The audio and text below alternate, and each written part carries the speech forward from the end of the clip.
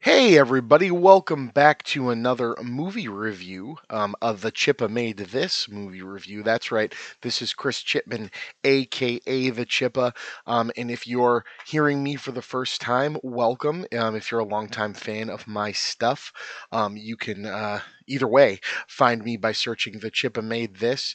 You'll find multiple podcasts. You'll find my Patreon, patreon.com/thechippa, which helps me put out content like this and also helps support my family as a second income. I really appreciate it.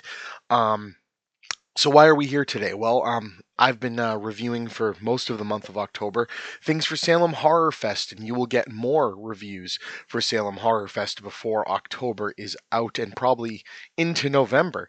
But that's not what I'm here to talk about today. I've been reviewing newer movies, and I have a very exciting review to share with you because I was able to see Marvel's new film Eternals. Pretty decent amount of time before it came out. It comes out on November the 5th. I'm recording this more than a week prior to its release, and you'll be hearing it more than a week prior to its release. So I'm really honored that I got a chance to do this, and I'm happy to share my thoughts on the film with all of you. Now, I'm going to give a spoiler warning only in that if you don't want to know anything about the film Eternals, even on the is it good, is it bad, is it indifferent level, I'm going to be talking about a little bit of stuff. It's going to be hard to review said movie without mentioning a lot about the film, but I am not going to blow any of the big plot points, especially anything that may or may not have more to do with the greater Marvel universe, and in particular, the post-credit scenes that the film had that we got to see. I've heard earlier critic screenings of this. They were actually left out of the movie. They were in this one, but I won't be discussing any of those at all. So with that, here is my review, Chris Chipman's review of Eternals. Eternals is a 2021 film. It was directed by Chloe Zhao. That's Oscar winner Chloe Zhao.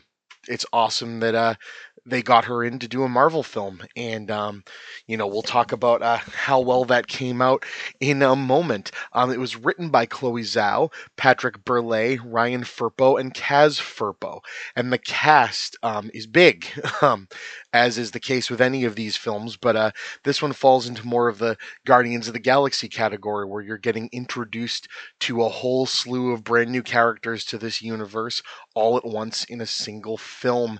And this cast was top notch. I'll talk about some of them in particular, but I just want to say that to start. They were definitely up to the task. There's going to be some favorites moving forward. If they continue on with the other stuff in the franchise, which it's a Marvel movie, so of course some of these people are going to be returning.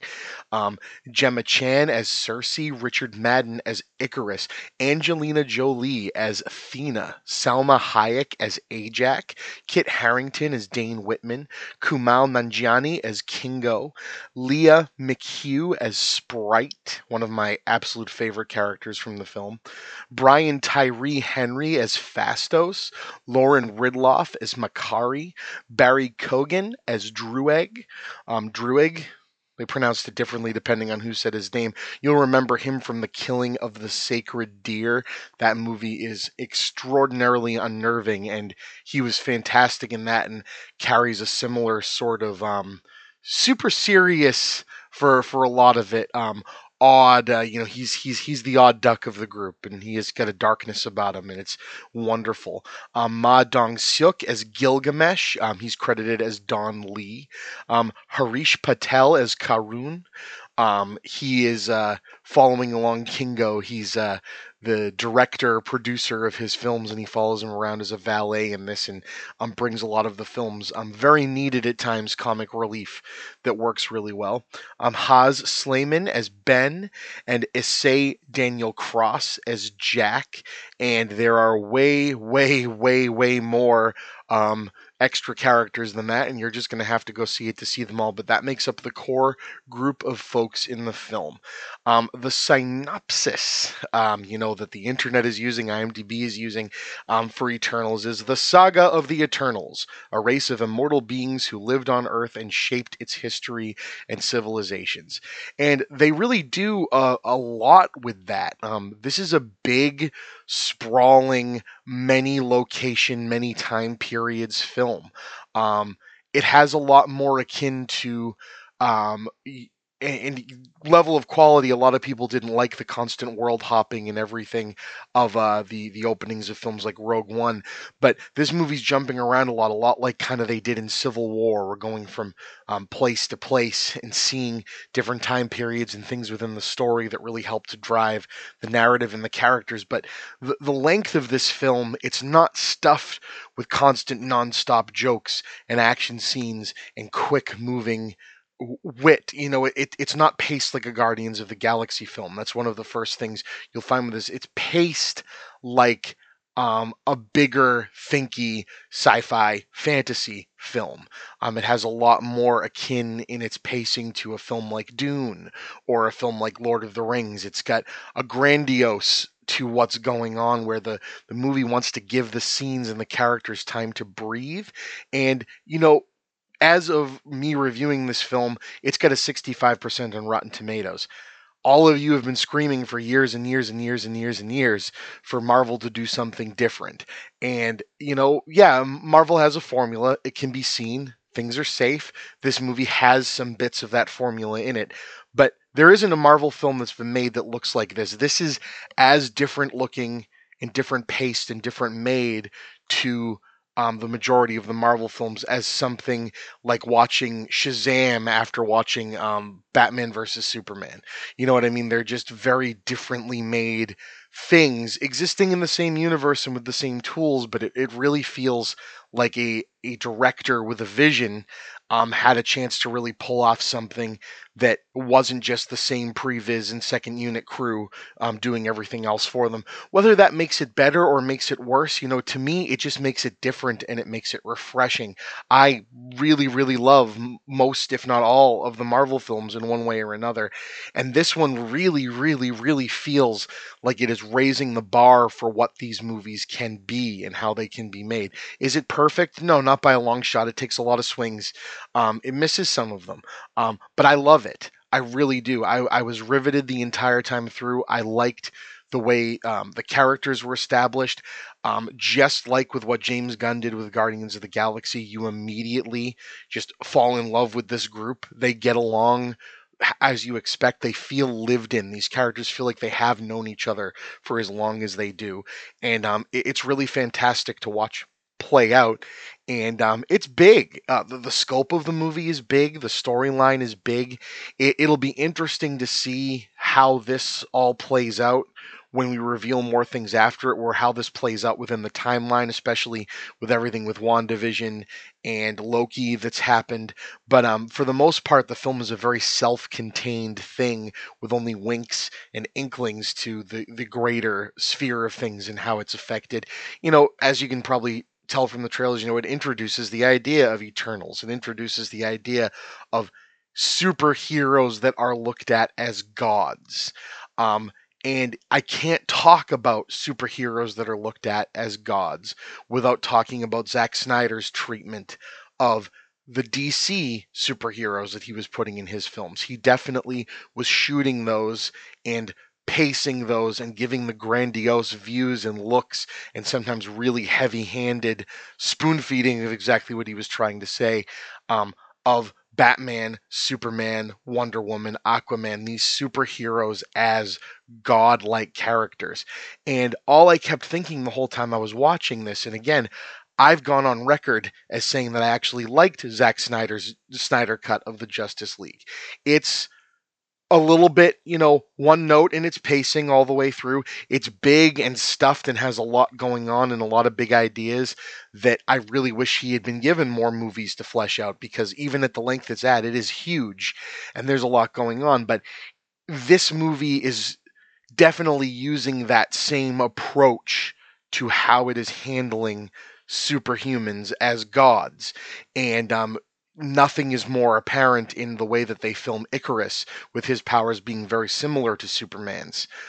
With the flying and the laser vision and the fear of that, he comes off as scary oftentimes, and it's quite interesting how much that paralleled with Snyder's more cinematic, grandiose approach to the material.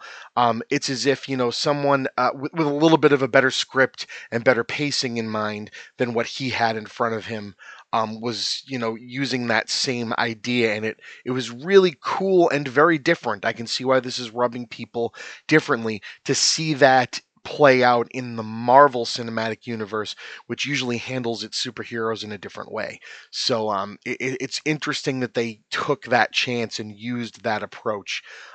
It also feels a lot more risky. It feels like there's a lot more at stake. People can die.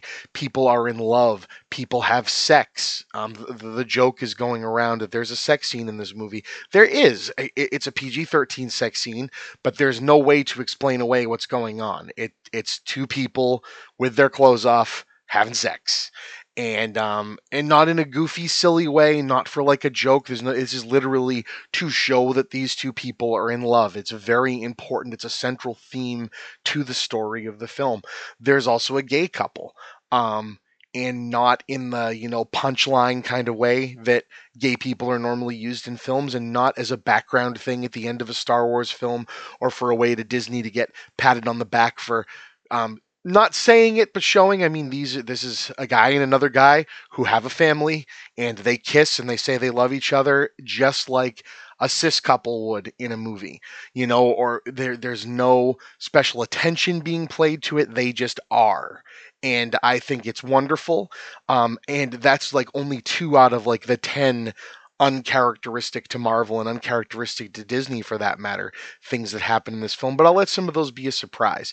Another thing that I found really cool, and whether it's a fun wink or whether it's the writers kind of poking fun at the fact that they're making movies for Marvel or whatever, but Batman and Superman are known things in this universe. Whether they're known as comic characters, whether they're known as being a real thing, they're referenced kind of similarly to the way Aunt May in Spider-Man said, Peter, you don't have to do everything for everyone. You're not Superman.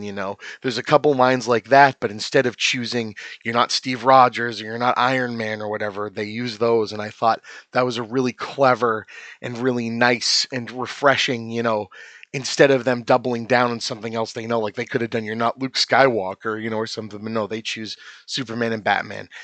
And I thought that was pretty awesome. So what else?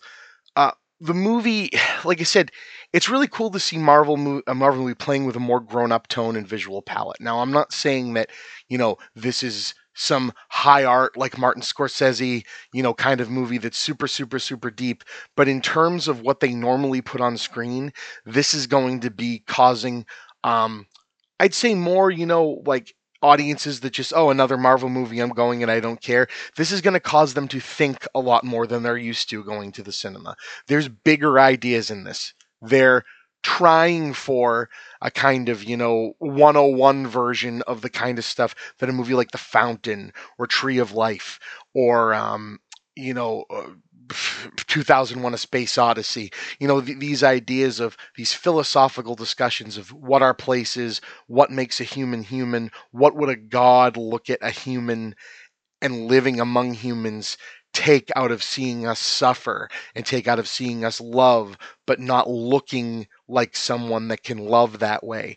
You can see where the overtones go here, and they really lean into it, and it comes off as one of the most emotionally fulfilling and emotional roller coaster rides they've really made. There's times to lament and mourn in this movie. There's times to cheer and there's times to smile, but it's definitely more serious and just a different approach from what they've normally been doing, and I really like to see it. Um, like I said, for a mass market film, it's also really weird. It deals with some pretty hefty concepts. Um, it's going to blow the minds of normal audiences or younger audiences. Think about like an 8 or 9 year old who loves Marvel. And then think about them seeing Endgame when they're 8 or 9, like, and that just kind of being like, holy shit, like what's going on? This is, you know, a very like, hey, you ever question like what you have faith in? You ever question why you are who you are? These are bigger topics, and this movie kind of makes you think about them and doesn't shy away from the murkier, messier answers. And again, for a mass market film, this isn't going to be, someone's perfect, AP or Harvard philosophy class level stuff here, but it's definitely going outside the comfort zone of what these formulae normally do. Um, with the character Sprite, I talked about Sprite being one of my favorite characters. And I said they hit on lots of various ideas. Some of them, they're in these things a lot. An outcast, being marginalized, the very idea of what it means to be human. It's a lot to rest on the shoulders of a younger actor, and Liam McHugh really nails it. There's scenes of this character just telling you, I've spent my whole life trapped at the same age, and I've realized seeing humans love and grow up, but I can't because it wouldn't look right. It's like I'm mature and I know how to love, but I can't. And it's a very complicated topic because you're hearing a child say this, and it's really quite fascinating. The movie looks great. It should be the new gold standard for how these movies look. It Instead of it looking like it was rendered in a computer somewhere, a lot of it looks real and physical in there, and the hits hit hard. The deviants, the villains, are very cool in their design, but suffer from the looking all a little too similar thing. There's kind of a purpose to that. You'll see it when you get there, but they do after a while just fall into the same mold. Okay, multiple villains that all look the same, hardy har thing that Marvel always does. But I don't know, the hits and the punches and the dirt and the grime just hit a little harder in this one. I don't know why. Um, and just like with Guardians of the Galaxy, um, they really nailed the, hey, we're going for a big group dynamic film with a bunch of people that we haven't had 5 or 6 movies to establish, and we're just going to hit you with it and see if you latch on. And the cast really pulls it off. And where Guardians had like the, hey, this kind of feels and looks like Star Wars, everyone loves Star Wars, and kind of went for that frenetic, quick cut, jokey, fun, light thing, but then still fit some deep shit in there because Gunn is just a great filmmaker. This one is going for the weirder, broader, think about what you just saw, think about all of the weight on the shoulders of these characters. And it really was quite a thing. It felt like I was really watching something special. And so I'll leave you with that. I tend to try to not give number ratings to things like this, but my feeling is it's in between an 8 and a 9 out of 10. Truthfully, I really mean that, and is in the top rung of Marvel films in my opinion. Mostly because it's just so damn different. This is up with Black Panther is just feeling like it was a different approach to this kind of material, and I thought it was fantastic. I hope you all get out there and see it, and don't feel guilty if you liked the film Dune, because Dune has gotten greenlit for its sequel, which means if the Eternals comes out and just wipes the floor with it for the rest of the box office, it doesn't matter because we can have both things and not have to pit everybody against each other. So go see Eternals.